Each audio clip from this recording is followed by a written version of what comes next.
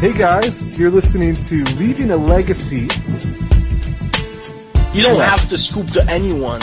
Right. Even your mom, you know, when she's in the top 8, then you're gonna help her out,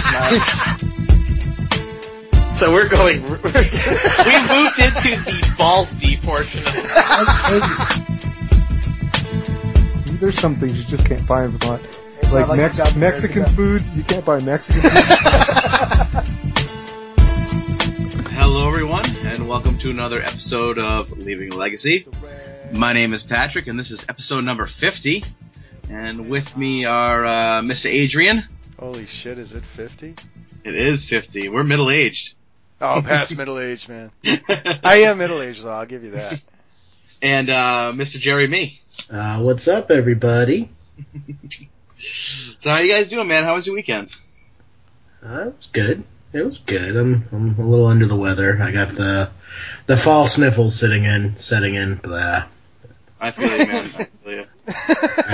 I was gonna say, what about you, Adrian? I'm just thinking, fuck what was, let's think of what's coming. Oh, that's some fortune cookie shit right there. Yeah. Looking towards the future. I did pick up a bunch of merfolk pieces. Oh, did you? Very nice. Yeah, so I still, there's still some other stuff that I'm looking for, but, yeah, I got quite a bit now. I went a little deeper this weekend. Did you say you're not high on Cavernous Souls for that list? Is that what you were saying? No. Okay. I mean, like, you know, everybody to each his own and shit. I'm just curious. I'm not a huge Cavern fan. Yeah.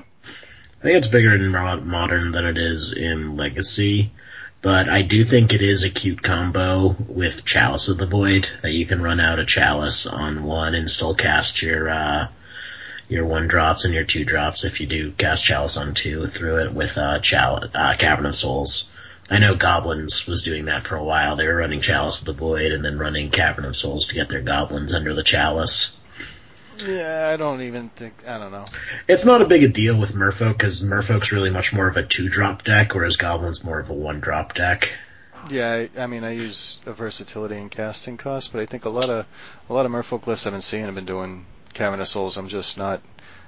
I just prefer Wasteland packages. Yeah, I was gonna ask if you're opting for the Wasteland package on that. Yeah, it's just Caverns to me cute, but like my Ether Vial already makes them uncounterable. Yeah, that's what I was gonna say. You don't really need it. It's kind of redundant with the vials. Well, it's kind of redundant, and if I need to waste a land like a Mazavith, I want to be able to waste that land. Yeah. Or the random guy who actually is holding a tabernacle. Yeah, or the what's the land that prevents you from losing life? That land's Glacial Chasm. Yeah, that's Glacial a good Chasm. one. I hate that card so much. Yep. Yeah. But nice. So how, percentage-wise, what will be your estimate on how far you are? Oh God, 25% anyway, I'd say.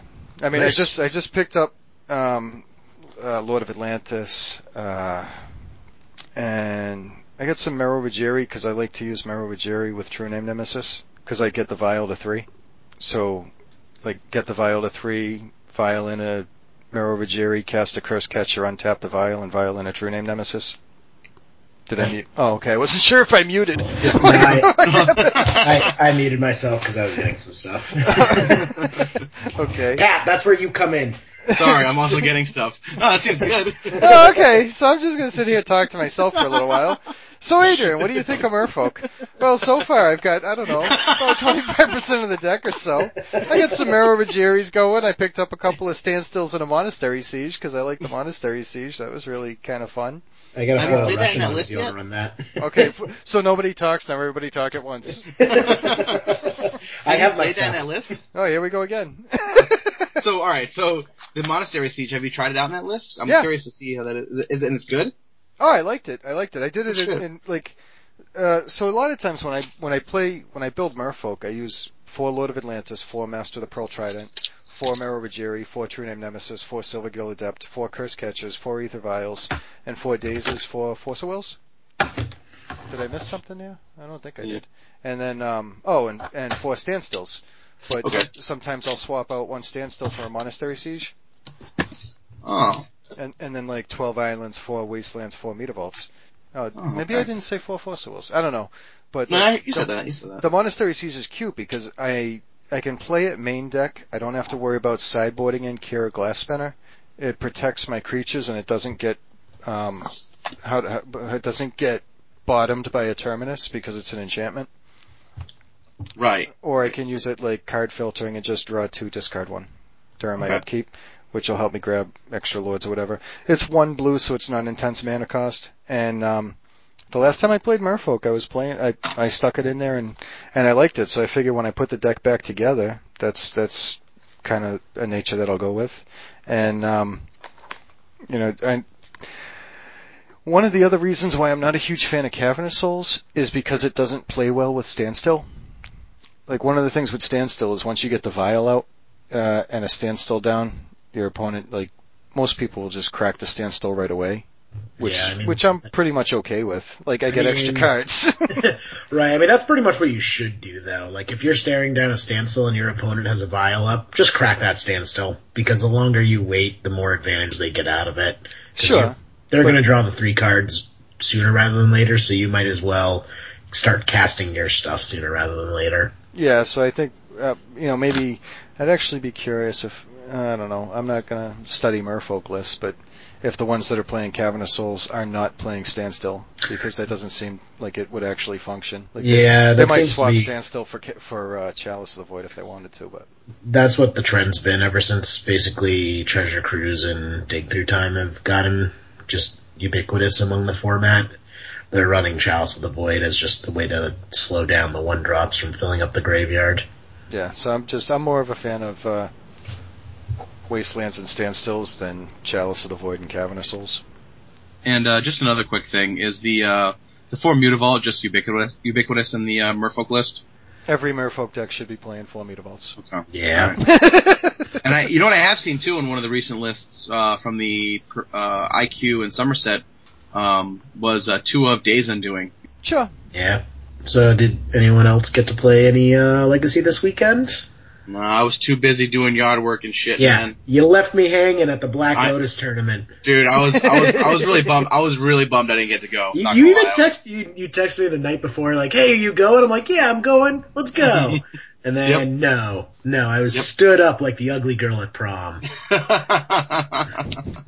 Yeah, I was really bummed I couldn't go, but yeah, there are things I gotta get done. Because Jerry, he was gonna beat you round 1 and fuck up your breakers. Yeah. Well, that's the other thing too. I was trying to, you should have. No, he should have. You probably would save me some time. How'd you end up doing, Jerry? I started off so well, and then it just all fell apart. Were you playing that Grixis Delver still? Yep. 4 color. What is it? So I guess it's technically 4 color. It's really just Grixis Delver splashing a slate green for Deathrite activations and a 1 of Krosan Grip in the board. Started off really well. Round 1 I crushed Reanimator 2-0. Having 4 Deathrite Shaman main plus Force of Will's Daze, Spell Pierce, and then post board bringing in Graft Digger's Cage and Surgical Extractions. Yeah. It wasn't too pretty. Round 2 I versed Elves, which I also crushed 2-0. Elves can't beat a Dark Blast. It's just not possible. Like, game 1 I just happened to draw all my burn, so I just burned him out and then killed him with a Delver. And then game 2 I had Dark Blast in my opening hand, and I just consistently cleared his board. Like, even after him glimpsing, like, he glimpsed just as like a last ditch resort, got a couple more Elves on the board, and Dark Blast just cleaned him up. So I was feeling really, really good. I was 4-0 in games after the first 2 rounds, just undefeated. And round 3, it kills me. I can't remember his name. He's definitely, a local player. I see him in a lot of the major tournaments. I forget his name. But I sit down across from him and he goes, like, fetch land, pass. I'm like, okay, this is something. Not a tempo deck, maybe combo, maybe miracles, maybe something. I play out a Delver, and he sacks the fetch land and grabs a Swords to Plowshares. And he sacks the fetch land and grabs a Tundra, and Swords to Plowshares my creature. I'm like, okay, this is probably miracles. So I start playing it like it's Miracles, and then about halfway through the game, he plays a Pestermite. What? Yeah. So I'm like, what the hell is going on here? That's awesome. He went to the Lotus tournament with it? He went to the Lotus tournament with it, and I'm like, what the hell's going on here? And I Gitaxian probe him, and I see like Force of Will, Jace the Mind Sculptor, and like some other stuff. And I'm just like, are you on Twin? And sure enough, 3 games later, 3 very, very good games. He was actually an awesome person to play against. We had really interactive, fun games. Game 3, I have Lethal on board. Am gonna swing in for the win. And he just gets the twin combo off and kills me. Oh. Game 3. Game 2, he actually beat me by beating me down with Vendilion clicks. So just Vendilion click beatdown, won him the game 2. Is that with Caracas bouncing it back and stuff? Not even with the Caracas, just he was running like 2 or 3 Vendilion clicks main. Oh, okay. I gotta go back a second, I'm kinda curious. How did he get the twin combo off on defense?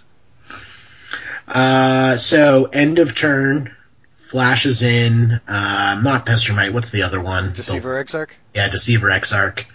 Flashes in the Deceiver Exarch. Taps down my only open blue mana that I was holding up for Spell Pierce, and he had enough mana to play around Daze. Okay. And then he untaps, throws Splinter Twin on it, and combos off. That's rough. Yeah. Hey, Twin is definitely making a little bit of a scene in Legacy right now.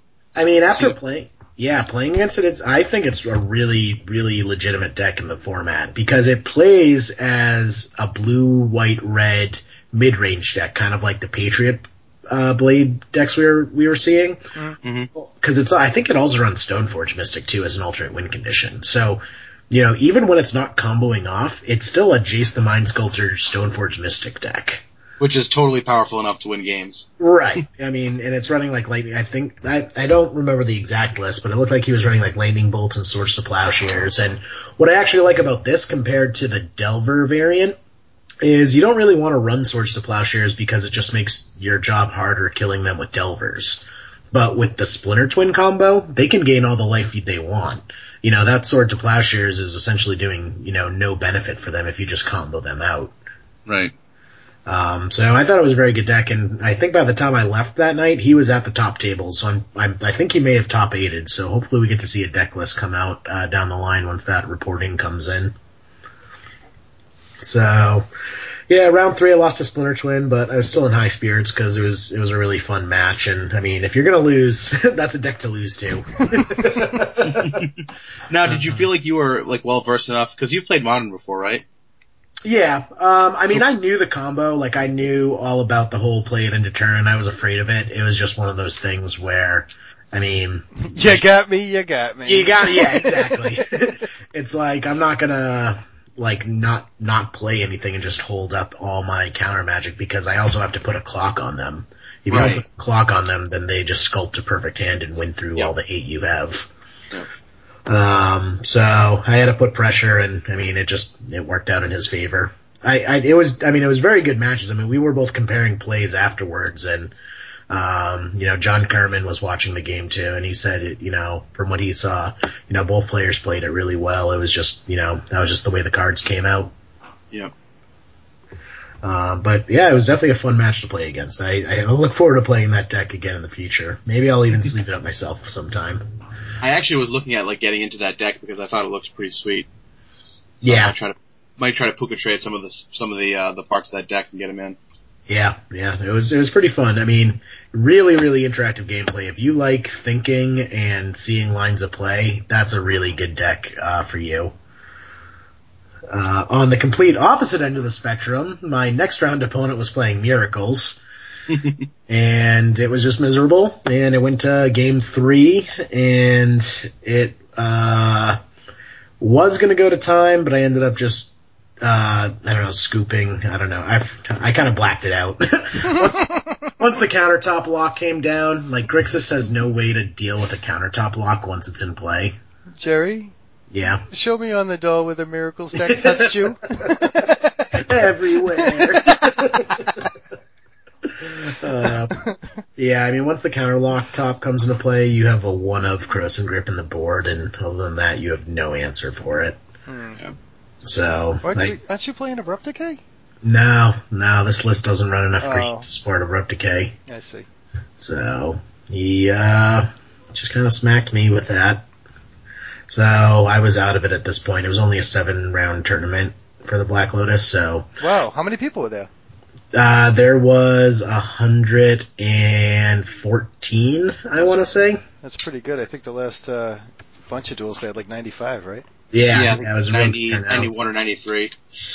Yeah, so 114 people, so 7 rounds, and I did all the math, and there was no way I was top 8ing with 2 losses, but stayed in for another round just to play for fun. And I versed old school blue-black Dark Depths. Like original OG Vampire Hex Mage Dark Depths. Like when that deck first came out. So, I mean, his sleeves look really old too, so I'm almost wondering if he just like brushed the deck off, took it down from the top shelf and played in this tournament with it. Cause the list was like straight, circa 2012. But was it, won against that. But it was fun seeing kind of a blast from the past, not the lands variant, but the actual original blue-black version. And it all came down to, not really a misplay, but I guess just a miscalculation. He was gonna combo off, and I had counter magic up, and he had the daze in hand for my counter magic, but he was playing everything off of a Urborg and didn't actually have a blue source in play. Oh. And it was just like, they were all non-bait, like, it was all like Urborgs and Dark Depths and Thespian stages, so, like, it was like, I looked it over too, because, like, after I countered it, and it fizzled, I Gitaxian probed him, and I saw the dazes, and I literally just asked him, because we were already in, like, the drop bracket, where it didn't matter, I'm like, why didn't you daze it? He's like, because I don't have blue mana. I'm like, oh, you're right, you don't have blue mana. So beat that, and then next round I played what I thought was another Miracles deck, but it was just Miracles without the Miracles. Like blue, white, red control, where the win conditions were Jace, Vendilion Clicks, and Snapcaster Mages. So it runs like 3 Vendilion Clicks, 4 Snapcaster Mages, 2 Jaces, and 2 Monastery Mentors. No Sensei's Divining Top, no Counterbalance, no Terminus, no Entreat the Angels, just blue, white, red control. And, I mean, he got me because I boarded in Pithing Needles to name Sensei's Divining Tops that didn't exist. So I just misread it because I thought it was Miracles. I was playing against Miracles, and it wasn't a Miracles deck. And he just beat me down with Vendilion Clicks. He did cast Dig Through Time against me 5 times in one match. Four natural casting of Dig Through Time plus 1 Snapcaster Snapback. Still, man, I mean, that sounds really good. It just doesn't, it still seems like that Pyromancer's Ascension use of it was disgusting. Yeah, I mean, to be fair, he was also in the X and 2 bracket with me. Yeah. So his day wasn't going any better than mine. But yeah, it was Miracleless Miracles. And I ended up losing to that because it's pretty hard to beat 5 Dig Through Times. So that was pretty much my Black Lotus tournament. I disassembled the deck.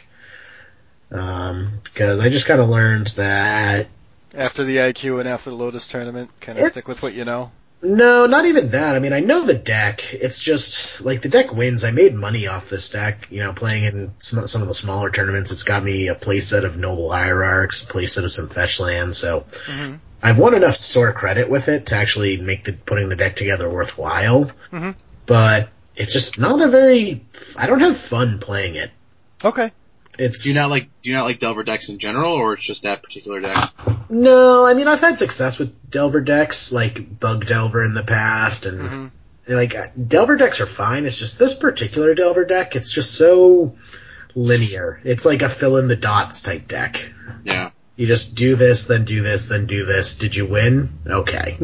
I think that's kind of like what attracts me to the deck, is that it's a little bit more linear than other decks you can get into, you know? Yeah, I just kind of like more decision trees, you know, a broader reach as far as, you know, your play style goes. I feel with the Grixis Delver deck, there's only kind of one way to play it.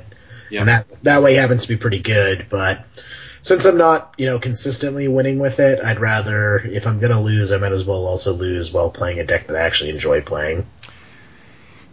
I think I can identify with that.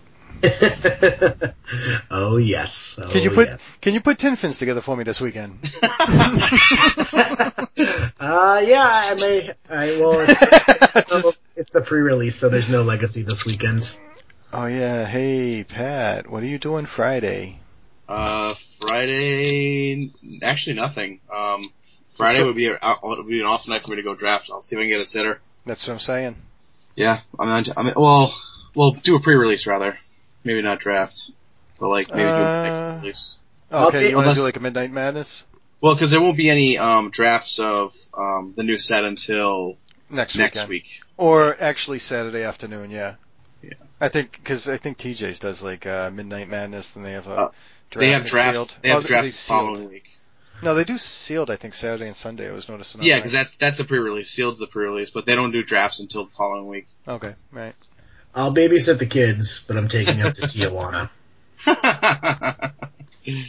The littlest drug smugglers. No one will suspect. Oh man. Yeah, no one will suspect the single white guy going through customs with 2 kids. That reminds me. So a friend of mine, he got married, and they had the wedding in Magic Kingdom Disney World. And everyone went down. They flew down all together, but I had work, so I had to fly down a day after everyone.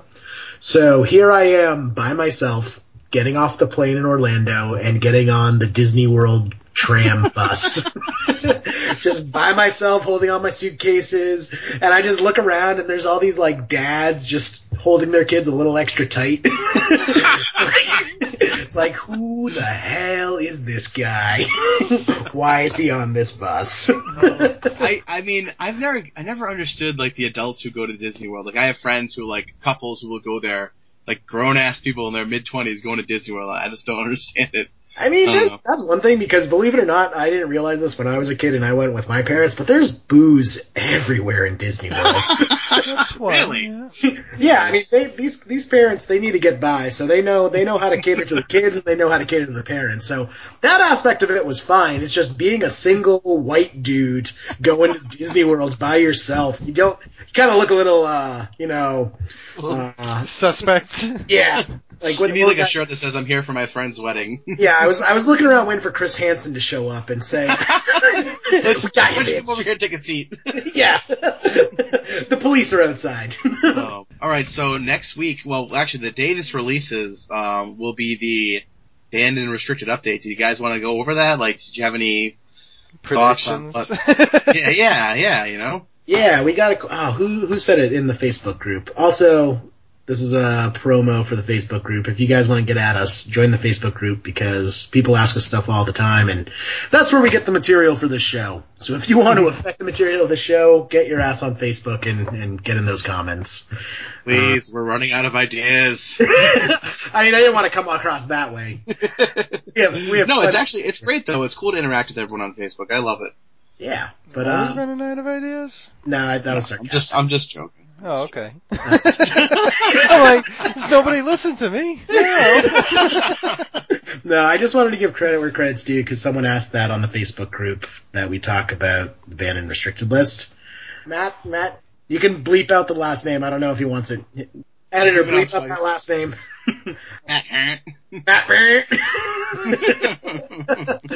He wants to know the upcoming banned and restricted update.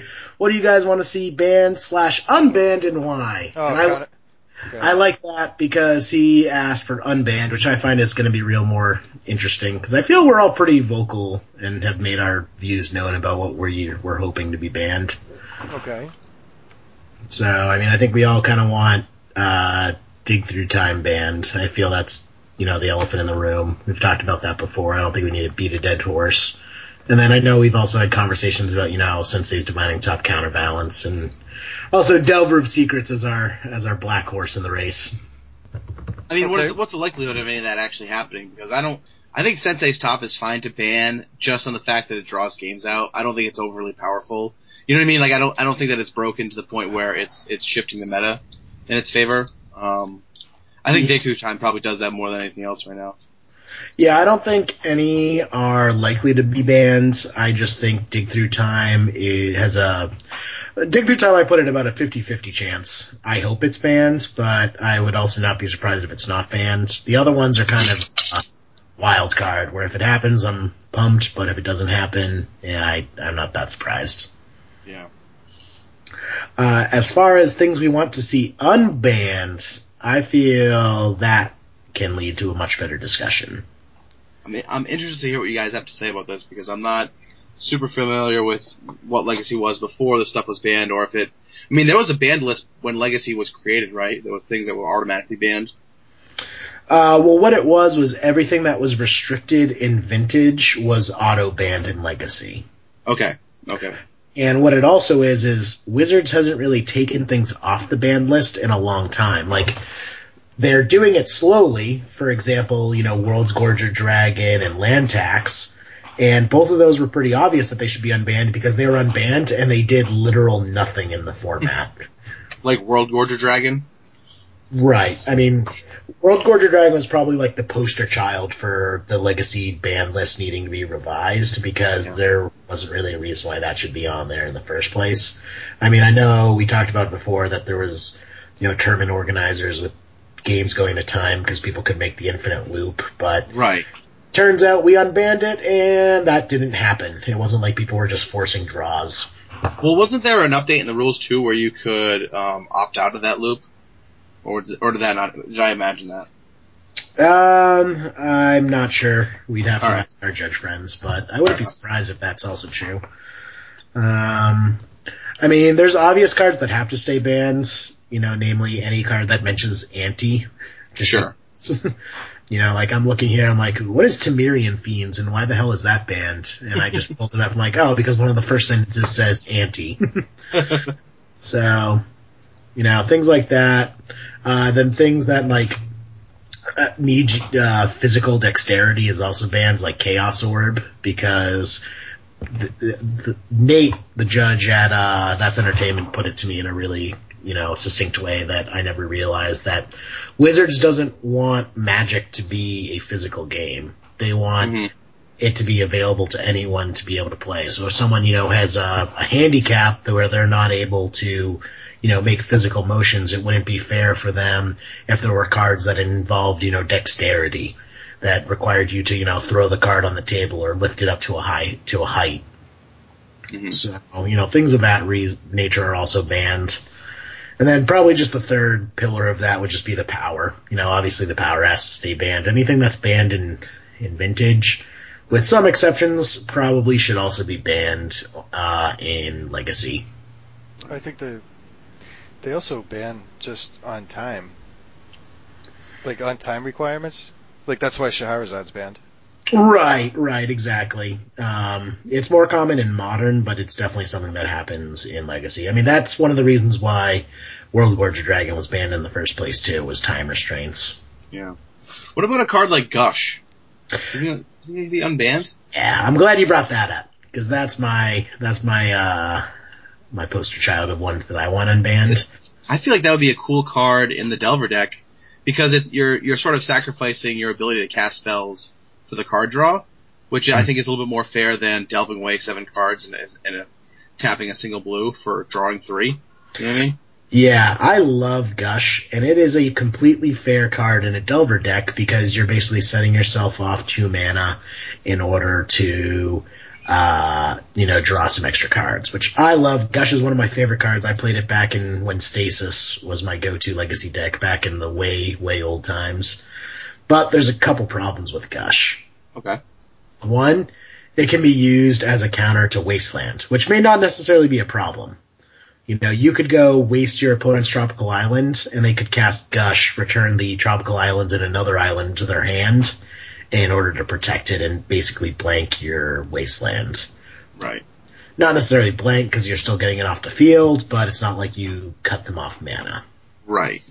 That on its own is probably not enough of a reason why Gush wouldn't be unbanned, because I see that as a perfectly legitimate, play that would be fun, kind of in ways to interact with the deck. The real problem is Gush has the potential of just making Storm and High Tide just absolutely busted. Oh, sure. High Tide. Yeah. Just like any deck running 4 of those can really abuse it. Or, I mean, sorry. I was just thinking, imagine the extra draw card Omni Show gets. Yeah, it's like, imagine if Dig Through Time or Treasure Cruise just cost 0.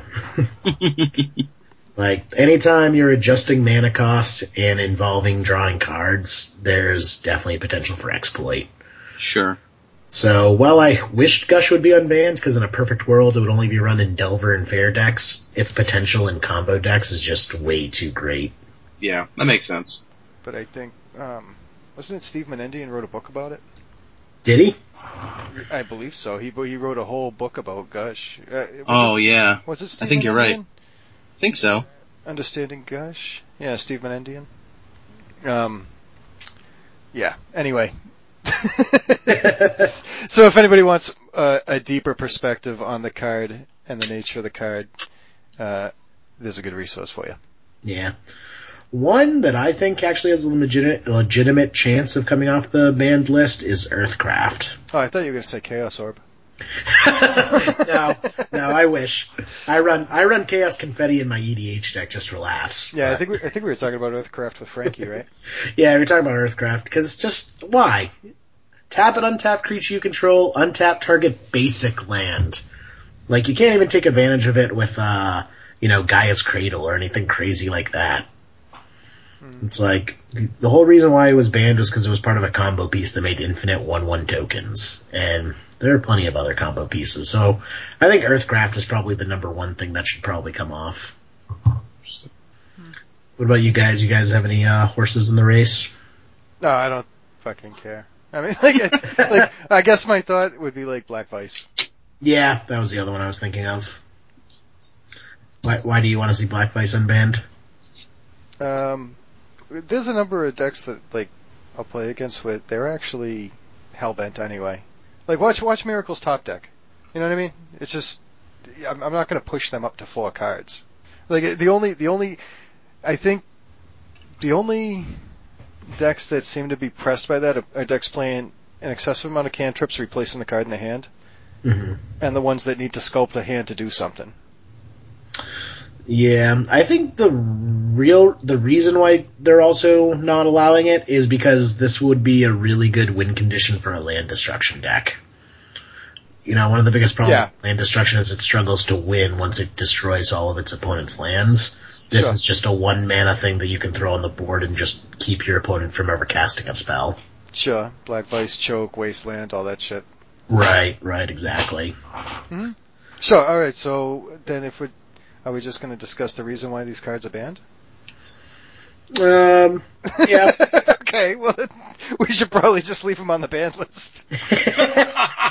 Wow. Way to drain all the fun. What's the fun? Fun. Because we're speculating. How about, okay, so... Mystical Tutor. Mystical Tutor should be unbanned. There you go. Have at it. Sure. See? Oh, look how much fun that is. No debate. Really? Isn't Dig Through Time instant? You're right. Probably not even good enough once you play. Omni Show just wants that shit. Yeah, I know. I'm gonna Mystical Tutor something at the top and Gitaxian probe you. Oh man. Reanimator? Back in the glory days of Reanimator when Mystical Tutor was legal. I was gonna say for a while that, Yagamoth's Bargain could probably be unbanned because Grizzlebrand exists, but... I was actually just looking at that and thinking the same thing. Yeah, but at the same time, it's like, I'm already sick of Omni Show. Do I really want an overpowered enchantment to re-enter the format? Probably not. I'd go for it. At least it puts them in 2 colors. What if Dig got banned and Yawgmoth's Bargain became unbanned? I think that'd be pretty awesome. Yeah, you might even see a price jump and replenish. Yeah. Right? Like, well, I'm thinking like if Because Deathrite Shaman can't eat it. It's true. If Omni is so heavily relying on dig through time to make it a good deck, to make it a more consistent deck, do you think that like banning that and then bringing back Yawgmoth, like do you think Omni would still be a deck after that? Oh yeah, I don't think they're heavily reliant on dig through time. I think it would be a totally different deck though. Like I almost don't even think well, I mean, maybe Omni Show as we know it would not exist, but I could definitely see like a more black-based deck with Omni Show. And you can ask Chris Cheeky about that. Yeah. So, I mean, I think that would be pretty awesome, though at the same time, it would probably make Storm absolutely insane. Okay. Like, Storm is just a deck that keeps a lot of these on the banned list because, that card's pretty fair. Yeah, I can totally see them unbanned it. Oh wait, Storm would run it. Like, same thing with like Wheel of Fortune. But doesn't Storm get more value off ad nauseum? Maybe. Because you're getting Lotus Petals for free, Chrome Moxes for free. This sticks around though. Like, even if you fizzle one turn, you can just kind of restart the next turn if you need to untap the lands or... Yeah, I guess you could brainstorm and draw 2 lands for free. Oh, no, well, no, not off this. No, never mind. You can also, like, stop and cast spells in between the activations. So you can pay 1 life, draw a brainstorm, and then pay more life to draw more cards if you see fit. And then cast Children of Corliss. Yes. I was just thinking that Children of Corliss would probably see a pretty big spike. from 30 cents to $1. Hey, that's over triple the price. Yep. But, no, what I was saying, like, Wheel of Fortune. Like, Burn players would be like, oh yeah, this card's awesome, this could make Burn a legitimate deck. Oh, but it makes Storm an absolute nightmare. Yeah. Alright, so then these are all just the reasons why these cards are banned. Right, so the struggle is that we're trying to find cards that could be unbanned. What about Mental Misstep? No. Like, not a chance? Oh my god, you were not around when Mental Misstep was legal. No, Elves. I wasn't. I mean, Elves was running Mental Misstep. Well, I mean, don't you think that's a great deck, that's a great card to, everyone bitches and moans about every deck runs Brainstorm, but I think that's a great, like, counter to Brainstorm? So, people say every deck runs Brainstorm as a hyperbole. Everyone says that because sure, lots of deck runs Brainstorm. It was a literal fact that every deck ran Mental Misstep when Mental Misstep was legal. Every single deck. Because it was colorless. I mean, I don't say every deck runs Brainstorm being literal. I just mean that's everyone who bitches and moans about Legacy says, oh, everyone runs Brainstorm. Which obviously isn't true, but like... Well, the thing is, Metalworker can run Metal Misstep. Mm-hmm. Metalworker doesn't play counter spells. Right. Aside from like a Chalice, which is not... It's... Mental Misstep makes everybody else play Mental Misstep just to counter the Mental Missteps. Mm-hmm. Right. So people were basically starting playing Magic with 56 card decks and 5 card hands because they would keep 2 Mental Missteps in their opening hand. Okay. It's just like, you could lower the deck restriction down to 56 cards and have the same effect as unbanning Mental Misstep. What about Balance? I think Balance could definitely be unbanned. I think the time is right for that. It's like, sure, some decks can take advantage of that, but you have to put a lot of work into taking full advantage out of Balance. I'd be curious to see what a black-white Pox deck would look like with Balance. Yeah. Well, there's the modern deck that runs the Suspend Balance. Yeah, Restore Balance. Right, so I could even see that making a port over to Legacy if actual Balance was unbanned, like the Greater Gargadon. You sack all your permanents to get Greater Gargadon to come into play, and then you cast Balance. Mm-hmm. So, Oh, you mean cast Balance and then sack everything? You leave 1 time counter on the Greater Gargadon so it comes Right. to play next turn. Yeah. So, one of the other topics that was kind of brought up that I was thinking about, because I don't know, are we gonna keep going over the banned list? Because I think all we're coming up with is the reason why cards are banned. Which, Yeah. was Hive Mind. Oh yeah, that question. Talking about kind of decks that have fallen by the wayside. Did you guys ever see Hivemind in Modern? No. It was just before, what the hell did they ban? Seething Song. Okay. Like, they'd ramp out a Hivemind and start. Have you ever seen Hivemind, Pat? No, I'm not familiar with the card. Okay, Hivemind's an enchantment. It's like a blue and 5 colorless. And it says call a judge. So whenever a player casts an instant or sorcery, each player gets a copy of that spell on the stack. Okay. So if I get a Hivemind out and you cast, and then I cast like a Brainstorm, you get a copy of a Brainstorm also, and yours resolves before mine. So does each player get an additional copy of that spell, or just the opponent gets a copy of that spell? You know what I'm saying? So if I cast a Hivemind and then I cast a Brainstorm, you get a copy of a Brainstorm. And then you brainstorm. Right, so you would Brainstorm first, then my Brainstorm would resolve, that type of thing. Okay. So the way Hivemind works, in Legacy, they'd show and tell in a Hivemind, and then start casting like Pact of the Titan, Summoning Pact, and then like you would get copies also. Then they pass the turn and you die during the upkeep because you can't pay the cost. Right. And then like if you tried to cast Force of Will, they'd get a copy of Force of Will, counter your Force of Will. Their Pact still resolves. It's this really like it's a wild stack.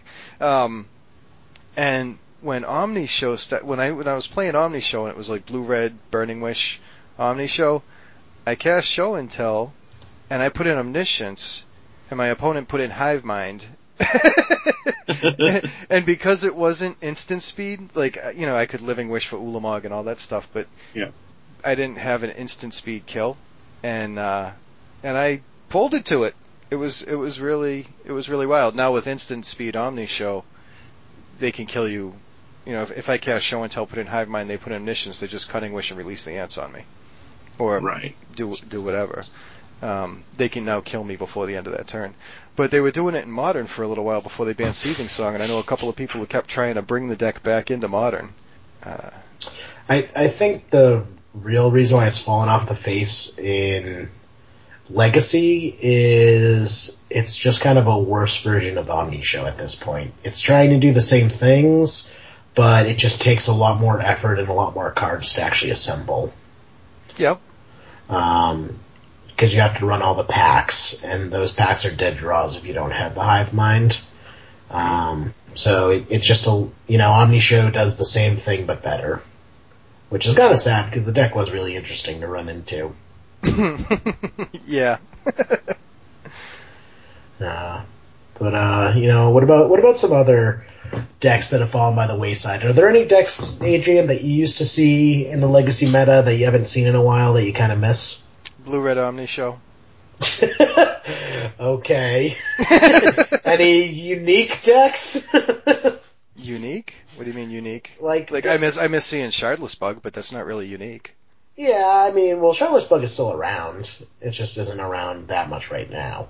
Yeah. Like when I say that, like one thing I was thinking of is Zoo. Like Zoo, I have not seen in probably about 2 years or so. There's a few decks that I've seen that are not like. I mean, one of the decks that I used to like to see that you just don't see it at like, I don't know, large SCG events or whatever, but when you face it, it's, actually, what the hell was, I was thinking of the Soldiers deck. Like, that was the first deck I was seeing that actually was using Cavernous Souls to a great effect. It was all white, and they'd start getting like, yeah, I got handled by that. What, like mono white weenies? Not even so much. It had like Odric, Master Tactician, and like, it was, God, I saw it on SCG coverage once too. It was, that was actually cool. And what's the one that the other, God, there was another deck that like, what was it, like a year ago people were playing that, oh my God, what the hell's that, not Mog Catcher, not Mogwar Marshal. No, yeah, Mog Catcher, wasn't it? Oh, Goblin Stompy? Yeah. I mean, I saw like a Dragon Stompy deck recently, but the Goblin one, yeah, he was using like Kiki Jiki and Goblin Settler. Yeah. Like, yeah. Well, that deck's fairly new. Sure, but when's the last time you saw it? About a year ago? No, I saw it about like 3 months ago. Okay, so I don't know. Give me a time frame. I don't really understand the question. I'm thinking like major meta players that were like huge deals in the legacy meta that just have fallen out of favor, and the meta has shifted, and even though the meta's kind of come back around, they still haven't come back. Decks kind of like Maverick. Maverick had fallen off the face of the earth for a while, and then the meta shifted and it came back for a little bit, but it seems to have fallen off yet again.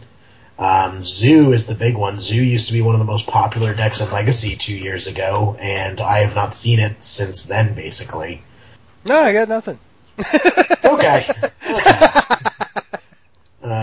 Well, yeah, I thought Zoo was really good, because Zoo used to prey on Merfolk. When Merfolk was one of the most popular Legacy decks, Zoo came about as kind of a counter to it, and it was just kind of an example of a deck being too good at what it does, because if your deck preys on a certain segment of the meta, which Zoo did, it gets to a point where it does its job so well that it destroys all the decks. People who are playing those decks stop playing them, and your deck stops being good in the meta. Well, listen, I mean, in general, elves will beat Merfolk, right? True, because I mean they just don't have they don't have the island walk, and they can combo off on them. So, but it was like, this was before elves was even a deck. Like, Zoo was popular before Luis Vargas really, took elves and showed everyone what you could do with elves. So what was that, like before Glimpse of Nature or something? Glimpse of Nature had been printed, it's just no one had really thought to put it together yet. Oh, okay. Huh. What about a deck like Hypergenesis? Yeah, that's a really good example. Yeah, that one has also just kind of disappeared, which is kind of a shame, because it's a pretty sweet deck. Pat, where'd you pull that one out? So I was watching some YouTube videos. I was watching some YouTube videos today, and there was an older one. It was like 2 years old, and it was just like a deck tech that Jerry T did on Hypergenesis, and so I watched it today, and I thought it was actually a pretty cool deck. No, it is. It is. When I think the first time I remembered seeing it was like just after Shardless Agent was printed. Mm-hmm. And it took people a little bit to figure out how to just stop Shardless Agent. Like, just stifle the Cascade. And then, they're sitting there with a handful of like big fatties they can't cast. Right. I mean, it was kind of cool to see them running like 4 Emrakul, 4 Gristlebrand, 3 Progenitus, and 2 Terracodon. Yeah. Oh yeah! It's kind of cool, Yeah. Oh, that deck was sweet. I think it had a couple faults which pushed it out of the meta, and one was that it was symmetrical. Your opponent got to put the cards into play, because I remember seeing Hypergenesis versus Mud, and the Hypergenesis player casts Hypergenesis and, puts in, a couple of fatties, and then the Mud player goes, and the Mud player puts in like Blightsteel Colossus, and, a bunch of other things, and then gives the Blightsteel haste, and just wins the game from there. So, you could combo out and still lose on the spot, which is definitely a feel bad moment. And then the second is just, it ran all those fatties, which were sweet, but like Adrian said, is if the combo doesn't go off, you have a bunch of uncastable cards in your hand that you can't do anything about. Right, yeah. But as a nice little segue, we've somehow managed to completely avoid talking about spoilers for the new set, even though now the entire spoiler is out. And one card that I've heard a little bit of buzz about is the Bring to Light. So Bring to Light is the 3 colorless green-blue card with Converge. Search your library for a creature instant or sorcery card with converted mana cost less than or equal to the number of colors of mana spent to cast Bring to Light. Exile that card, then shuffle your library. You may cast that card without paying its mana cost. So I've heard a little bit of buzz. I'm not entirely sure if this works, so if we have a judge in the audience, please set us straight. But people are saying that you can use Bring to Light as an alternative way to cast Hypergenesis. Really? Right, because even though it doesn't have a mana cost, you're exiling it and casting it without paying its mana cost. So I'm not 100% if that works, but that would be a cool little interaction. that you can use Bring to Light to tutor up the Hypergenesis, which may be what that deck needs in order to really set it back on as a good deck. Hold on, I'm still trying to find it.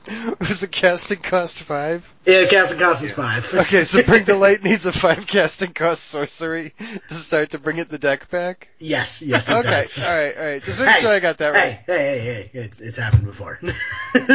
Well, people were talking about maybe this is the start of a blue-green storm deck, or also, this is also modern legal. Hypergenesis is legal in modern, isn't it? Actually, I could see Tron. See, I was looking at this other Scour from Existence. No, Hypergenesis is banned in Modern. Oh, it is? Yeah. Never mind, alright. You could just cascade. Oh my god, that'd be dirty. I mean, Restore Balance is bad enough. Well, there isn't any Cascade in Modern, because all yes, the there is. Yeah. How do you think the Restore Balance deck functions? The Restore Balance, because they actually just suspend it. Aren't all Cascade cards... No, you get Violent Outburst. Aren't all Cascade cards not printed in any legal sets though? No. Look up Violent Outburst. That's one of them anyway. There's 2 of them. There's a blue-white one. There's a green-red one. There's a black-red one, I think. Violent Outburst, I think, is that red-green or red-black? Alright, yeah, I'll look it up.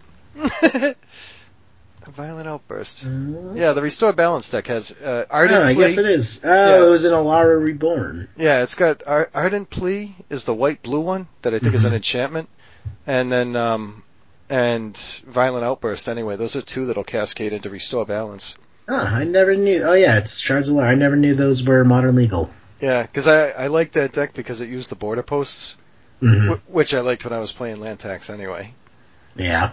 Because it had I could bounce lands and keep triggering land tax. But I was actually looking up the Scour from Existence. It's 7 mana instant, exile target permanent, colorless. It doesn't have to be a colorless permanent, it's a colorless card. It's not, alright, it's not even fucking devoid. It just has no color. It's 7 colorless mana, exile target permanent. I'm like, I wonder if that's mud removal. Yeah, well, I feel Spine is better than that because Spine they can just reuse. Right, but Spine's not instant speed. It's not. You're right. We should ask the Mud players see what they would actually run because I can definitely see the benefits of either or. Instant speed compared to reusable. Yeah, maybe in response. Well, yeah, I guess there's better answers in Mud to. Yeah, I'd just be curious. I mean, I guess my only thought in comparison to it wasn't really Spine, it was All Is Dust. Yeah, All Is Dust is also a good alternative. I think All Is Dust is probably better though just because it wipes the entire board. Yeah, it's just All Is Dust is sorcery. But it's just, I was looking at it as comparative. Yeah. But target removal versus board wipe really. Right, exactly. I just wish it wasn't 7. If it costs less than that would be really good. Yeah. Yeah. Yeah. Well, we saved the best for last because of all the cards in the set, I think there's probably only one that actually will legitimately see Legacy play. Ulamog Ceaseless Hunger? No, not even. I mean, I guess Ulamog counts too. I mean, I see play in a broader sense than just in Mud. Okay. That's have you guys seen the combo with Retreat to Coral Helm? No. So shout out to Caleb because he was the first one to show me this, and it's all the buzz, and it's caused Knight of the Reliquary to triple in price since it was spoiled. Yeah, Knight of the Reliquary went from $5 to $15 pretty much overnight once this was spoiled. So Retreat to Coral Helm is 2 colorless and a blue. Landfall, whenever a land enters the battlefield under your control, it's an enchantment by the way, so whenever a land enters the battlefield under your control, choose 1. One option is Scry, so that alone is just pretty good. Even if you don't have the combo, you can play it out, and every time you play a land, you get to Scry. But the second ability, which is the moneymaker, is you may tap or untap target creature. Holy shit. So with Knight of the Reliquary, you basically take every land in your deck and put it onto the battlefield. Knight of the Reliquary becomes huge. And you can probably find a way to win from there with either a 20/20 Knight of the Reliquary by sacking your lands, or flinging them.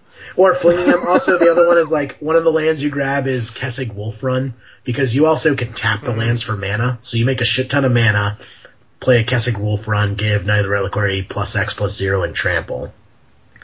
But just that, so I'm pretty interested. I've been wanting to build a Bant deck for a while. That's why I got my playset of Noble Hierarchs recently. So I think that's probably a pretty good place to start brewing. Holy shit. Wow. Yeah, and that actually does allow both Worldly Tutor and Enlightened Tutor. Yeah, exactly. So I think that's pretty interesting. Glad I have my knights now. It's going to be interesting to see what comes of it, because it's 2 3-mana cards in order to combo off with, but the style of deck you would probably want to play that in, that probably doesn't matter as much.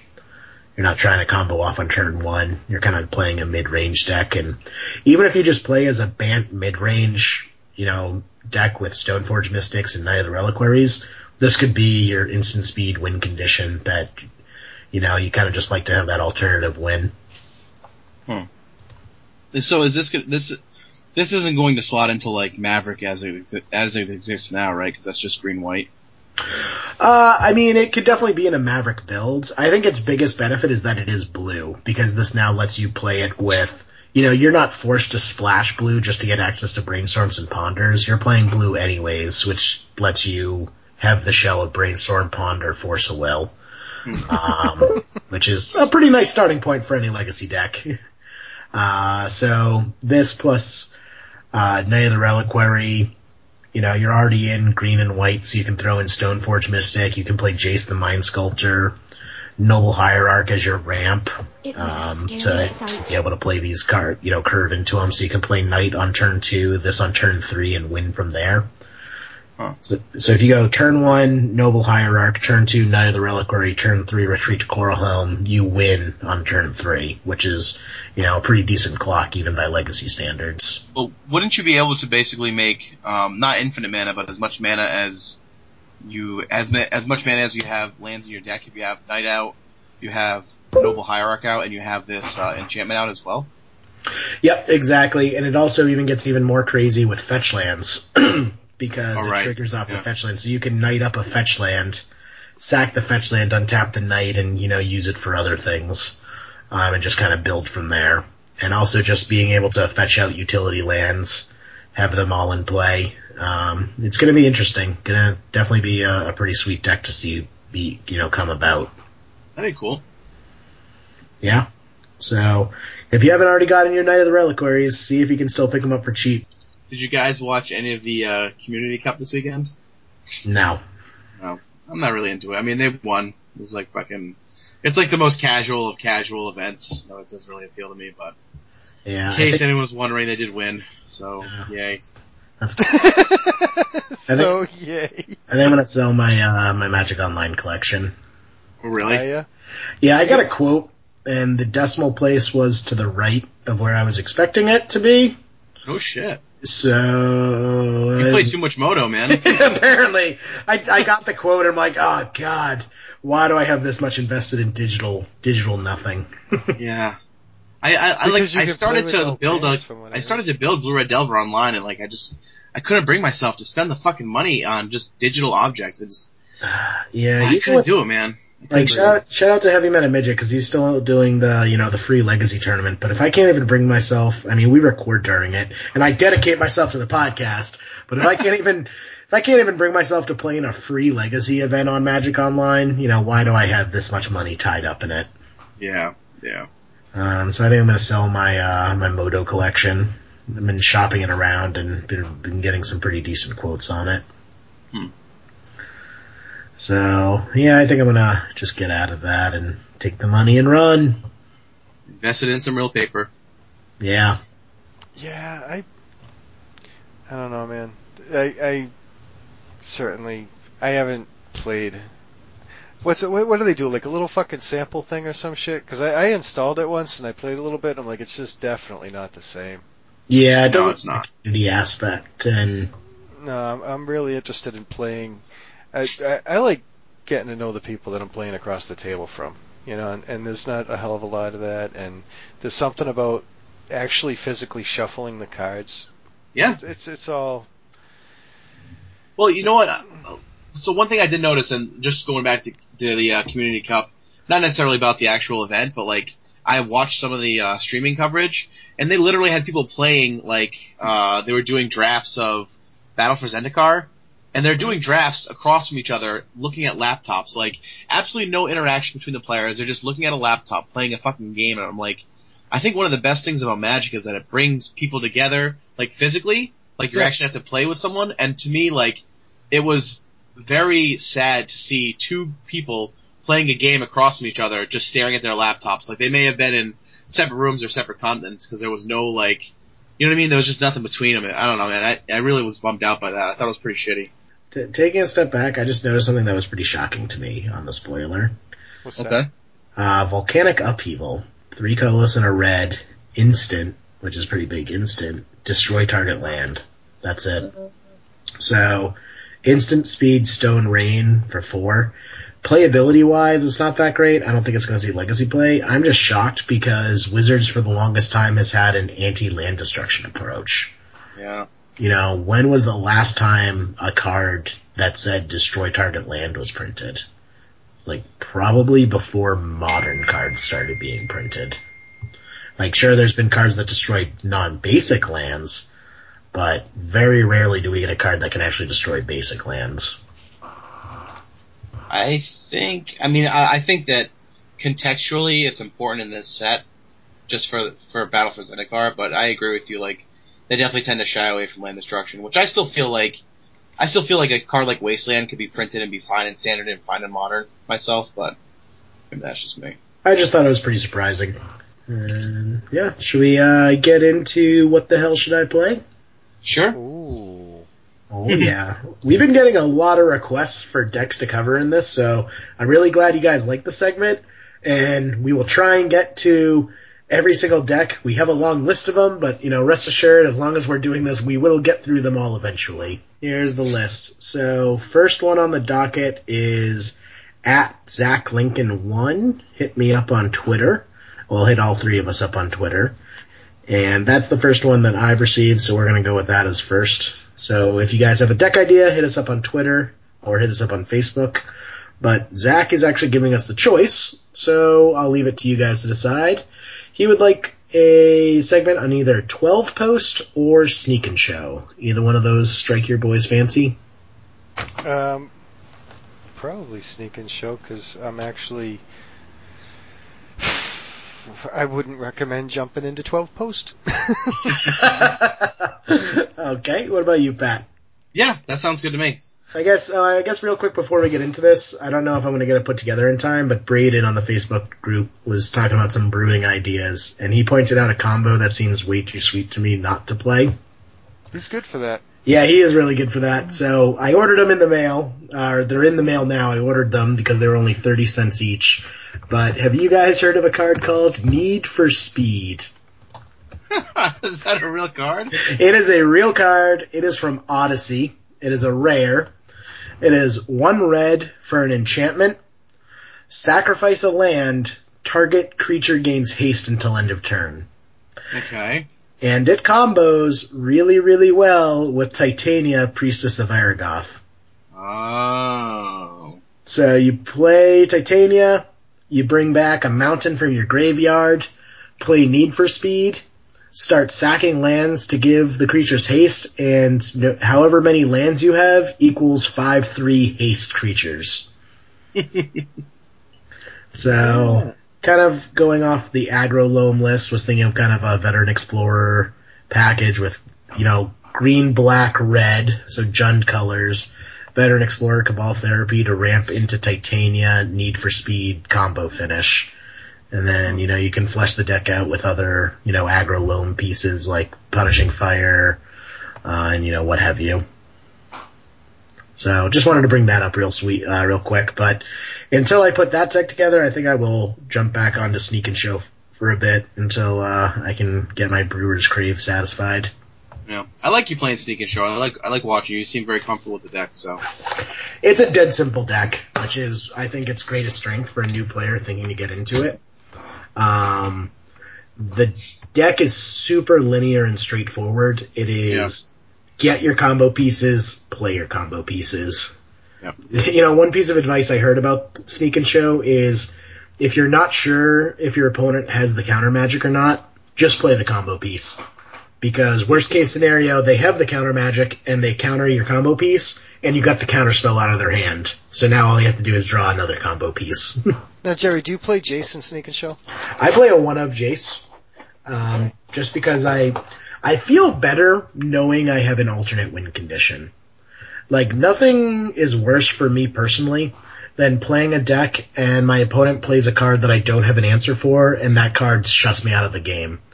For example, in Sneak and Show, if I don't have that Jace, and my opponent plays Ensnaring Bridge, and I don't have my bounce spell, I didn't board it in, or I already cast it on something else, it's just an auto lose. There's no way for the deck to beat an Ensnaring Bridge outside of a bounce spell. So I just like having a 1 of Jace, just so psychologically I can know that even if when my back is against the wall, there is still something I can draw that wins me the game. So not necessarily, the best deck brewing or best, list optimization, but for me, psychologically, it's definitely something I like. It's kind of my security blanket. Jace is my blankie. Yeah, I thought we've had that kind of talk before too, and I'm personally, I'm a fan of Jace and Sneak and Show. Yeah. I like the ability to, brainstorm every turn if needed. I like the ability to keep my opponent off their top deck if needed. Yeah, exactly. I've had it in a Sneak and Show mirror where I kept my opponent away from creatures. That's pretty sweet. Yeah. Besides Omni Show, it's one of the combo decks that I like to play combo decks anyway. And like Sneak and Show is one of the few combo decks where I can actually play Jace. Yeah, it's true. It's true. And at the same time, if I'm not playing Sneak and Show in Emrakul, I can Jace bounce him and make sure I still have him next turn too, Yeah, little interactions like that. Yeah. Before we get ahead of ourselves, though, we should keep in mind, some of our listeners may not have seen the deck because it has kind of ducked out of sight in recent times. It used to be kind of the big bad, boogeyman of the format. I remember last year, the Star City Games Invitational had half, when Grizzlebrand was first printed, Sneak and Show and Reanimator was just at an all-time high, and the IQ had I think it was 7 of the 8 decks were either Sneak and Show or Reanimator. So, the way the deck functions is, Show and Tell, which, in case anyone hasn't heard of it before, you should probably read this card because it's a big deal in Legacy. 2 colorless, 1 blue for a sorcery. Each player may put an artifact, creature, enchantment, or land. Not a planeswalker. Keep that in mind. Lots of people try and do that and catch them on that if they do. Card from his or her hand onto the battlefield. So that's the straightforward, simple part of the deck. Cast Show and Tell, put Grizzlebrand or Emrakul onto the battlefield, and win from there. The other combo piece, the second part, is the Sneak Attack function, which is a red enchantment for 3 colorless and a red, and it has pay 1 red. You may put a creature card from your hand onto the battlefield. That creature gains haste.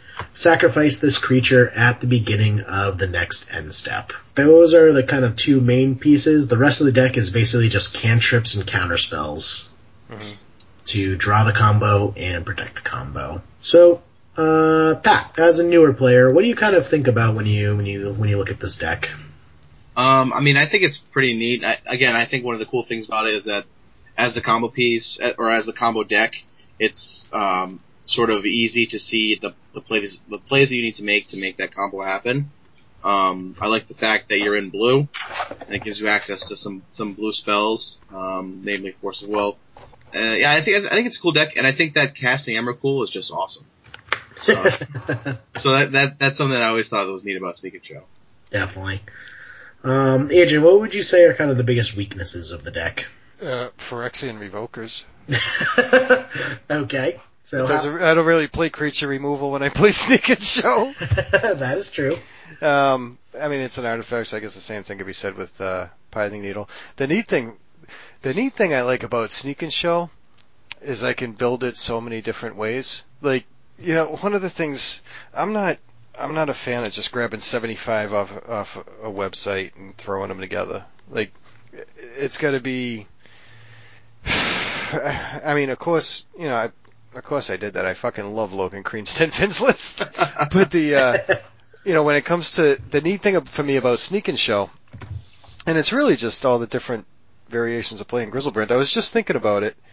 The modern version of Goryo's Vengeance that I was playing a card that I started playing in Legacy, and at first some of the guys who were really good at, they look at my hand and go, "What the hell is that?" And they'd start reading it, and they realized it's free. It's Not of This World. Are you guys familiar with Not of This World? Is that from original Zendikar? That's Rise of the Eldrazi, yeah. Card's like 50 cents. It's awesome. It is. So it's 7 mana, counter target spell or ability that targets a permanent you control. Not of This World costs 7 less to cast if it targets a spell or ability that targets a creature you control with power 7 or greater. Okay. So I would play, in Modern you use, and I was thinking about it because you were talking about playing against Splinter Twin earlier. Mm-hmm. In Modern I'd get, say, Emrakul in. Somebody flashes in Pestermite and taps down my Emrakul. Right. So I could play Not of This World and counter that ability. Yeah, because it also has the Stifle clause. It also counters abilities, which is rare. Yeah, so it actually gets the guy with a Caracas. Yep. Yeah, counters Caracas. It's actually really, it's something I'd keep, I don't know, depending on how, what I'm expecting, what I'm thinking, I'd have 1, 2, maybe 3 in the sideboard. No, usually 2. Because Grizzlebrand can draw into it if needed. Right. If I show and tell in Grizzlebrand and you put in Caracas, I could draw into it Out of This World. Right. Which really only does me good until you untap. Mm-hmm. But, it's Not of This World is a cute ability out of the deck. The standard list is the standard list. I like the idea of playing a Jace. I like the I like the ability to play a combo deck that can play Blood Moon and play through a Blood Moon. Yeah, that's one of my favorite parts about the deck, is you can get a turn 1 Blood Moon, which just shuts so many other decks out of the game. And it's decks that you lose to, like Delver decks. So you can play a turn 1 Blood Moon, and they have to use their counter magic on that Blood Moon, which means you can just combo them out the next turn. Mm-hmm. What's the other? I mean, the way it was put to me a while ago was that somebody, and this was before the spike in Omniscience, but somebody was talking about Omni Show being the poor man's version of Sneak and Show. Right. And then, the spike in Omniscience, and now they're probably about parallel. Yeah, pretty much. That's what I'm hoping for. If Dig Through Time does get banned, I feel Sneak and Show comes back as the prominent show and tell deck, because losing Dig Through Time is not nearly as big a deal for Sneak and Show as it is for Omni Show. And I feel Omni Show being as popular as it is what's really holding Sneak and Show back right now, because people are sideboarding and, stacking hate for Omni Show, which just through collateral damage also hits Sneak and Show because they share a lot in common. Well, and they do, so much that what I actually liked was some of the show and tell decks. The last Sneak and Show decks I was seeing were actually siding in an Omniscience. Right, because in the mirror match you just need it. Not even the mirror match, but the Omni Show versus Sneak and Show match, you just need it. I would say, when, talking about the deck's weaknesses, I feel more often than not the deck beats itself. Because the deck is so linear, it's pretty simple to play. The times you lose is not because you made a bad decision or because you played wrong, but just because the deck just didn't draw the right cards in the right order. And that, you got a grip full of creatures and no enablers. Yeah. You draw a hand and it's like a bunch of lands, Grizzlebrand, Evercool. Fuck, I should have just been playing Hypergenesis. Right, and even after, exactly. Even after, casting cantrips, you'll cast, 2 Ponders and a Brainstorm, and somehow you still end up with half your combo pieces and none of the other half. So, just for me personally, that was one of the most frustrating parts of the deck, was feeling kind of powerless, feeling like it wasn't my playstyle, because I can get better as a player. I cannot get better as a card drawer. I can't get better at drawing better cards. I mean, without, becoming like a Bertoncini or the like. You're not in that game, though, so. I'm not in that game. So that's kind of what was really frustrating for me about the deck is, just sometimes you kind of feel powerless. Price-wise, it's also not the cheapest of decks to get into. It's not as expensive as Bug Delver, but it's not that far off. Right now, TCG Player for a stock internet list, it's putting the price at $2,285. Yeah, but I think, and with that, the only cards that are expensive and non-versatile are the sneak attacks. Right. No, that is a good point. That the only card that really doesn't go into any other deck is the sneak attack. The other cards go into a little bit narrower because, you're limiting yourself to the Omni Show, but Show and Tell is itself, Grizzlebrand, Emrakul, those are cards that open up a whole segment of combo decks for you. Mm-hmm.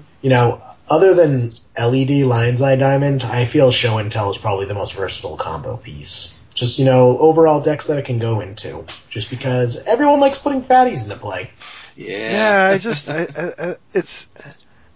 I understand your point, and it's valid. I still personally have a hard time seeing Show and Tell as a combo piece. I mean, it obviously is. It's just, like, when I think of combo, I think of, like, more than 2 cards. You feel a combo should be something that you work for, rather than something that just happens. A combo should be flashy. No, I agree. I'm more a fan of, like, the combo engine, is what I think you're striving for, where it's just like you put together this machine that just runs. Where Show and Tell is just, I play this card and I play this card. I win. Mm-hmm. Which is why the deck's very linear, but if you don't really know the format that well, this is actually a pretty good deck for someone brand new to Legacy because you basically ignore your opponent. You play your combo and you have counterspells to counter their counterspells. Other than that, you don't really have to worry that much about what your opponent's doing. So I think that's definitely a benefit for it for newer players getting into the metagame. So kind of on a scale of 1 to 10, how easy would you rate this deck, Adrian, for a new player to just, if you had never seen this deck before and someone just handed you it because you wanted to play in a Legacy tournament, how would you rate this as far as ease of use? Like easy being 1 or easy being 10? Like easy, it runs itself. You literally just put the deck on the table and you can win the game. It would be 10. And basically Doomsday would be 1. We'll cover Doomsday one of these days. Not any day soon, but we'll cover it. Ease of use? Yeah, the deck's easy to use. I mean, I'd probably give it like an 8. Like, 8? It's just gonna have bad draws and it's just gonna have bad matchups. Like, it's not gonna be an 8 against, like, Death and Taxes. It's not gonna feel like an 8. It's not gonna feel like an 8 when somebody's got fucking Hymn to Turak, Thoughtseize, Hymn to Turak on you. Right. And it's gonna feel pretty frickin' awkward when you're holding Grizzlebrand and they've got chains down. True. Actually, I'm glad you bring that up because a lot of people find that surprising. You would think the hardest matchup for this deck would be decks packing loads of counterspells. And you're right, those decks can be a struggle, but your worst possible matchup with this deck is Death and Taxes. Like, I think, but I've had bad matchups with it against Bug Delver. True. No, Bug Delver can also be hard with its discard and counter magic combo, but it's Death and Taxes is the one where it feels just straight unwinnable a lot of the times. Like, I think in all the times I've played this deck against Death and Taxes, I would say I probably have less than a 10% win rate. Yeah, between the Caracas and Phyrexian Revokers, Thalia on your cantrips. Mm-hmm. That just makes it super hard to win.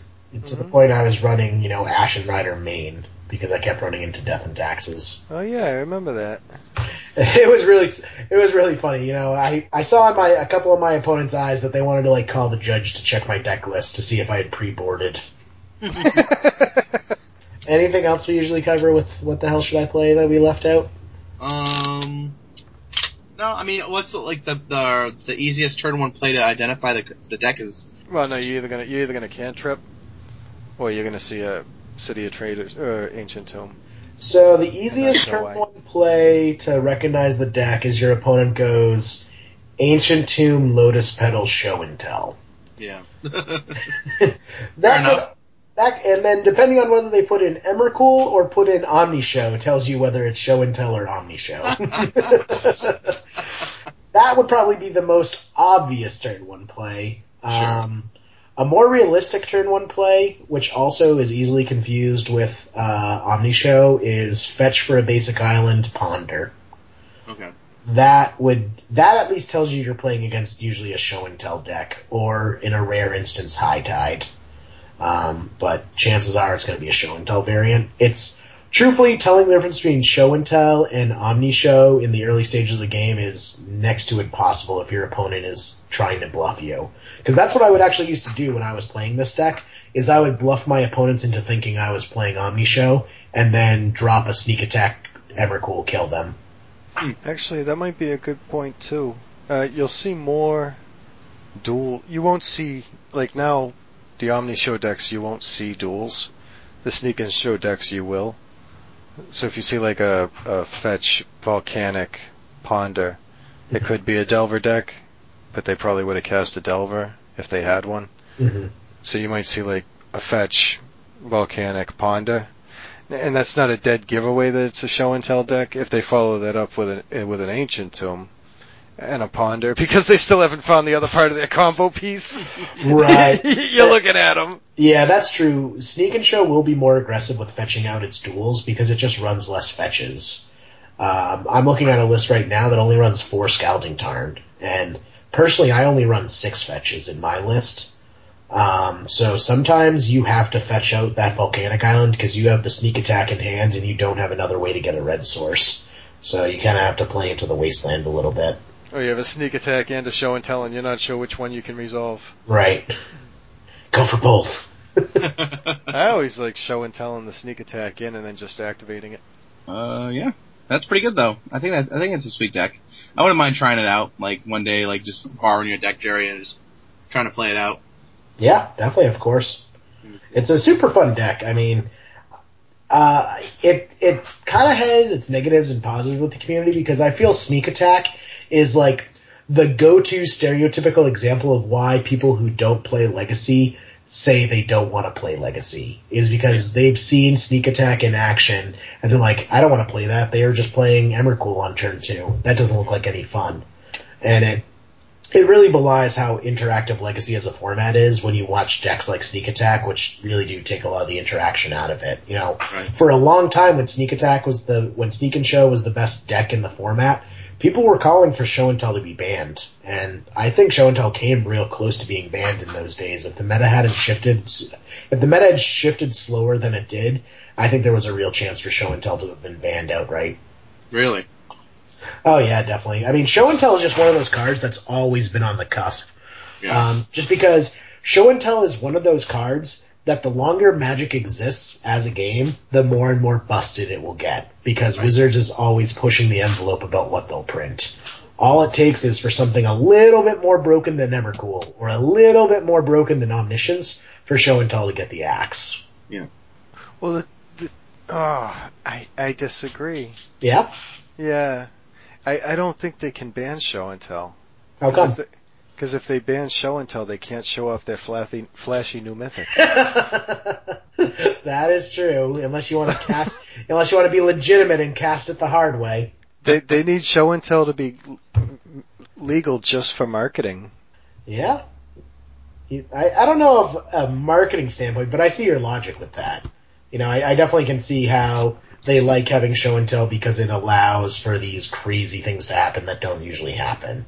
It allows, look, Ashen Rider can get play in Legacy. Right.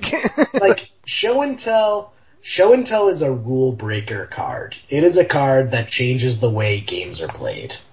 Mm-hmm. I mean, isn't that all of Legacy though? Right, I was just thinking Dig Through Time as he's saying it. But it's like, no, but it's like Dig Through Time draws you cards, Delver is a creature, like these cards are broken. Show and Tell effectively breaks a rule of the game. There is a rule in Magic that says you cannot play a spell unless you have the mana to cast it. Yeah. Show and Tell gives 2 big old middle fingers to that rule. Will it survive if Dig Through Time gets banned? Oh yeah, definitely. Yeah. It was a deck before Dig Through Time was around, and it'll be a deck afterwards. It was a better deck before Dig Through Time. Yeah, I know you actually don't even like the Dig Through Times in the deck. You cut them, didn't you, Adrian? I actually haven't played Sneak and Show since Dig Through Time was printed. Oh, really? I thought you tried it out and you didn't like it as much. Oh no, I used to play it. I used to like it. No, the thing is just for some reason I was screwing around with Volcanic Islands more at the time. So like, I think I was playing Blue Red Omni Show, which I really liked. Rishodon Port became such a pain in the ass. And I think actually I went to Blue Red Omni Show from Sneak and Show. I was playing Sneak and Show for a while, and I liked it. Really, man, you fucking hand me a deck with Grizzlebrand and I'm probably in love. Doesn't really matter what it is. Yeah. I don't do Reanimator well, but Sneak and Show I really liked. I liked the ability to play Blood Moon so much that I wanted to do just Mono Red Sneak Attack. Yeah. Like that's the only other deck Sneak Attack would go in. You kind of hit the nail on the head right there, because I despise. Sorry, Chris Sheehy, but I despise Omni Show. Like, I would never sleeve up Omni Show because it doesn't. It's not the way I want to play Magic. But man, do I love sleeving up some Sneak and Show. Omni Show I liked. It's just I didn't like the blue. I didn't like the mono blue version just because I'm not a fan of casting Release the Ants. Yeah. And there's other ways you can win with it, but it wasn't. I liked the Burning Wishes. I liked I liked Living Wish in the sideboard. Once, when I resolve Show and Tell, there was so many lines of play that I had and the mono blue just didn't. I mean, first when they started doing the mono blue deck, I just was not a fan of casting Dream Halls. And everybody I knew that was playing mono blue Omni Show would side out Dream Halls, which to me just means don't put them in the deck. And eventually they just stopped putting them in the deck. But I just couldn't get behind casting Release the Ants. The instant speed stuff was always good. But as far as Sneak Attack goes, like you said, you either have a handful of combo pieces and no creature, or a handful of enablers and no creatures, or a handful of creatures and no enablers, and you end up one way or the other for a little while. And then some of the bug, like the nice thing about Sneak and Show is it would go over the top of the casting cost of the Miracles decks on average.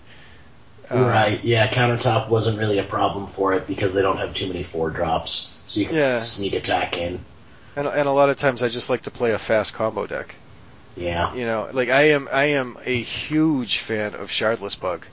And if the downside was Dig Through Time made him to Turak really bad. Yeah, actually, if Dig Through Time goes away and Omni Show falls off, I really do think Sneak Attack rises back to the top, because all the Bug Delver decks are going to take a while to come back, so you won't see as much discard around. And, Sneak and Show's biggest competitions right now is Omni Show. And if Omni Show stops being a deck, there isn't too much out there that preys on Sneak and Show. Not praise on it, but I would just think that if Dig Through Time got banned, him to Turak gets better and Shardless Bug comes back. Oh yeah, definitely. I mean, I feel that as the long run. I definitely think that is where the meta goes to, but it's going to take a little bit of time. It's not going to be immediate. Because we all know that Legacy moves super slow in adapting. Sure, but I mean, would you say there's a lot of Bug Delver decks running around at the moment? No, I would say there's probably close to none. What do you were just getting done playing Grixis, right? Right, that's the thing, is all the Bug Delver players are on Grixis right now. I think those Grixis players go back to playing Bug if Dig Through Time gets banned, but I think it's going to take them a while to make the switch. What are the lands that are different? Okay, Tropical Islands to Volcanic. Right, Volcanic Islands to Tropical Islands. Okay. And, some players have both, and they'll switch quicker, but other players, traded their Tropical Islands into Volcanic Islands, and they're not going to want to jump ship going back that quick. For me, just going from Shardless Bug to Bug Delver was there was no. I only took out high casting cost stuff anyway, like Jace. Right? Yeah. So I figured going from Bug Delver just back to Shardless Bug was easy, but I wasn't. All right. Not really considering the Volcanics. So if you end up sitting there with spare Volcanics, you can throw together Sneak and Show. Do you guys want to do some scoops in the top 8? I'll go first. I'll scoop Caleb in once again for showing me this sweet combo with Knight of the Reliquary. So I'm really excited to start brewing with that. Scooping in John Kerman, because he rode down to us at the Black Lotus tournament, and his enthusiasm is just unrivaled. He's just bright-eyed and enthusiastic, and we're grumpy old dudes who are grizzled and seen far too many battles, and He's the fresh-faced recruit, so thanks for making us feel young, John. Also want to, throw a shout out to Braden because he's been awesome on the Facebook group, like throwing up deck ideas and, really getting people, his last comment I think has like 10 or 15 different people all jumping in, giving advice, and kind of had like a group brew where we brewed up a Nick Fit deck as a group, which I just thought was really cool to see, evolve out of. So, yeah, there were 87 comments in that thread. Yeah, 87 comments brewing up a Nick Fit deck with, however many people contributed. So props to Braden for getting that started. Let's see some more of that. I'd really like it when people do that on the Facebook group where, we can kind of get this, group mentality together where we can exchange ideas and almost have like a digital playtesting group, which I think is awesome. So yeah, shout out to, those guys. All right, Pat, who you got to scoop in today? You know what? This week I have very few scoops. I'm going to scoop you two guys in for letting me hang around to episode 50. The cop out scoop. I keep expecting. You're fired. I keep waiting to get the boot every week, so I'm glad. Yeah, right now. It's happening right now. You're fired. Son of a bitch! You asked for it. Also, scooping in Curtis. He was great on the episode last week. I just listened to it today again. And, it was cool. Oh, Curtis. Yeah. I thought you said Kerman. Oh, no. I'm like, he wasn't on last week, was he? Okay. And I'll scoop in Kerman too, because yeah, I feel like a vampire on him. I'm just like sucking the life force out of that kid. This is great. Wow. He's just got creepy. I'm just like tired and like, I got fucking kids and shit, and I'm just like, I go to events and I'm excited, but I'm tired, and he's just like, he's so excited to be there. He's so thrilled. So it's a little bit contagious. So I wanted to kill him. I wanted to kill him the other week though because I was his ride to the SEG, yeah. And he was like knocked out. And I'm like, Kermit, you want to go home? He's like, no, I want to keep playing. I'm just like, Kermit, let's go home. We're in the X and 2 bracket. We can't win. He's like, yeah, but I'm playing for the experience. I'm like, God damn it, Kermit. You gotta love it though. You gotta love it. So thinking back, I laugh. Yeah, I laugh. Absolutely. Kermit, you don't know how close you came to death. JK Law, Rafflecopter. What the fuck? Don't worry about it, Adrian. What about you, man? You got any scoops, Adrian? Anyway. So, I'm scooping Evan Nyquist. I want to, and Andrew Wright. I want to hear these guys get some audio going for Team Tusk. Yeah, I'm waiting. Man. When's that coming along? You need to have him back on the cast. I keep forgetting that I saw him at Turtle Weekend and I told him to come on the cast, and I keep forgetting to invite them on, so we should do that. Sure, maybe if I get next weekend, we'll get a bunch of people. Yeah, a fucking party. A little party. A little fucking powwow. Let's see. What else? So, Jerry, alright, let's see. And, I want to scoop in every fucking one of these guys, man. So, that whole...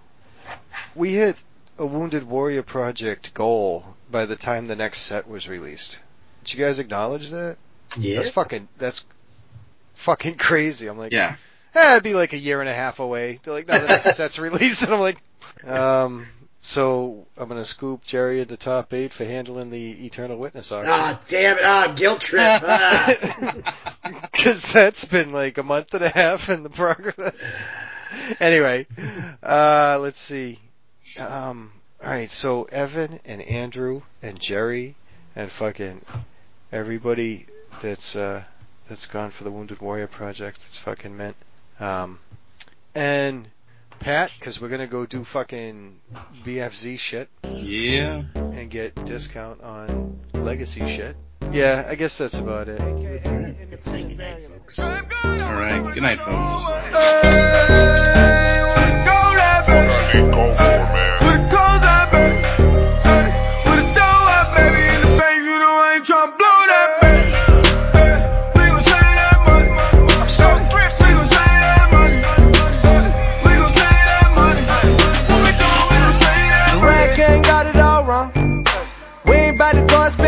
Just to flex on them, we ain't really got a liar. I'm a type of motherfucker that'll check the check, do the math, I ain't never getting robbed. Those margaritas not going on my card. I ain't about to split a damn thing for convenience sake. I'm at the restaurant working that way too. Hold up, you ain't heard of Lil Day, young L, the Jew biz major. Fuck you know about the world he raised in. I've been saving my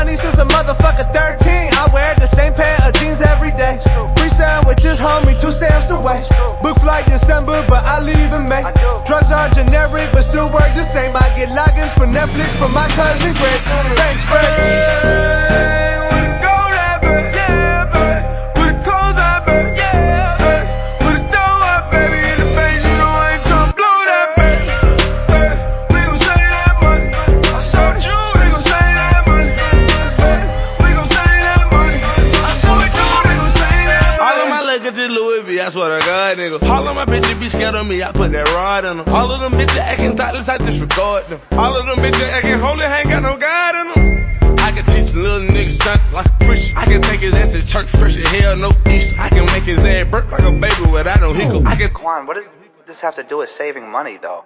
You know what, a full verse would have been too expensive anyways, I think. Try. I ain't parking at a less than meter green, homie. Haircut several months in between, homie. Hit the motherfucking lights when I leave, homie. Single ply TP, ass bleed. Airbnb the motherfucking lease, I'm never there. I'm out in Cali, why the fuck my company in Delaware? And happy hour taking out a chicken, I don't even care. And that applies to both dating and wings.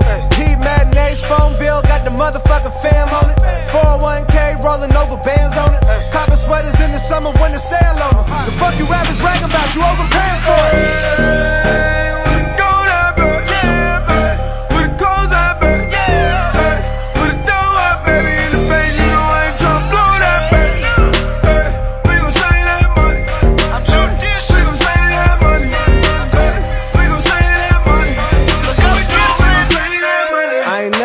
Bar with a cover, low thread count, hard with the covers. Free trial memberships, dawg. I never joined the shiz, dawg. Fuck you think this is, dawg? Frequent flying like a motherfucking finch, though. General style, half a dozen on a stick, just so I can whet the appetite a bit. What you talking about? My AC never doing nothing, blow fans, though. Walgreens car shopping, all the off brands, though. Boy go hard when collecting, got Venmo. Save every motherfucker roach, try smoke. Check the clothes in my drawers, I ain't playing around. It's LD, little boy, Mr. Hand Me Down. My dirty drawers getting worn, can you blame me now? You think I got 450 up in corners on me? Well, I fucking don't. With a gold up, yeah, baby. With a cold up, baby, yeah, baby. With a dough up, baby, in the face, you know I ain't tryna blow that, baby. We gon' save that money. We gon' save that money. We gon' save that money. We gon' save that money. When these niggas try to play, and lately I've been stacking up crazy. Stacking up all about the bed, baby. 800K underneath the bed, baby. Hey, if you at a restaurant and got an iced coffee and the waiter been refilling that without a word of caution, and you get your fucking bill and you can see double charging for the coffee, and you told him there's a problem, sing along like, oh, don't double charge me for that. Don't double charge me. We like, oh, don't double charge me for that. Don't do it to yourself, cause I might just ask what the ice cube's worth. What the ice cube's worth, that's the only differentiator making this a non-free perk. And I might make work more difficult for you than it need be. So think about it, take a minute, let it breathe, be.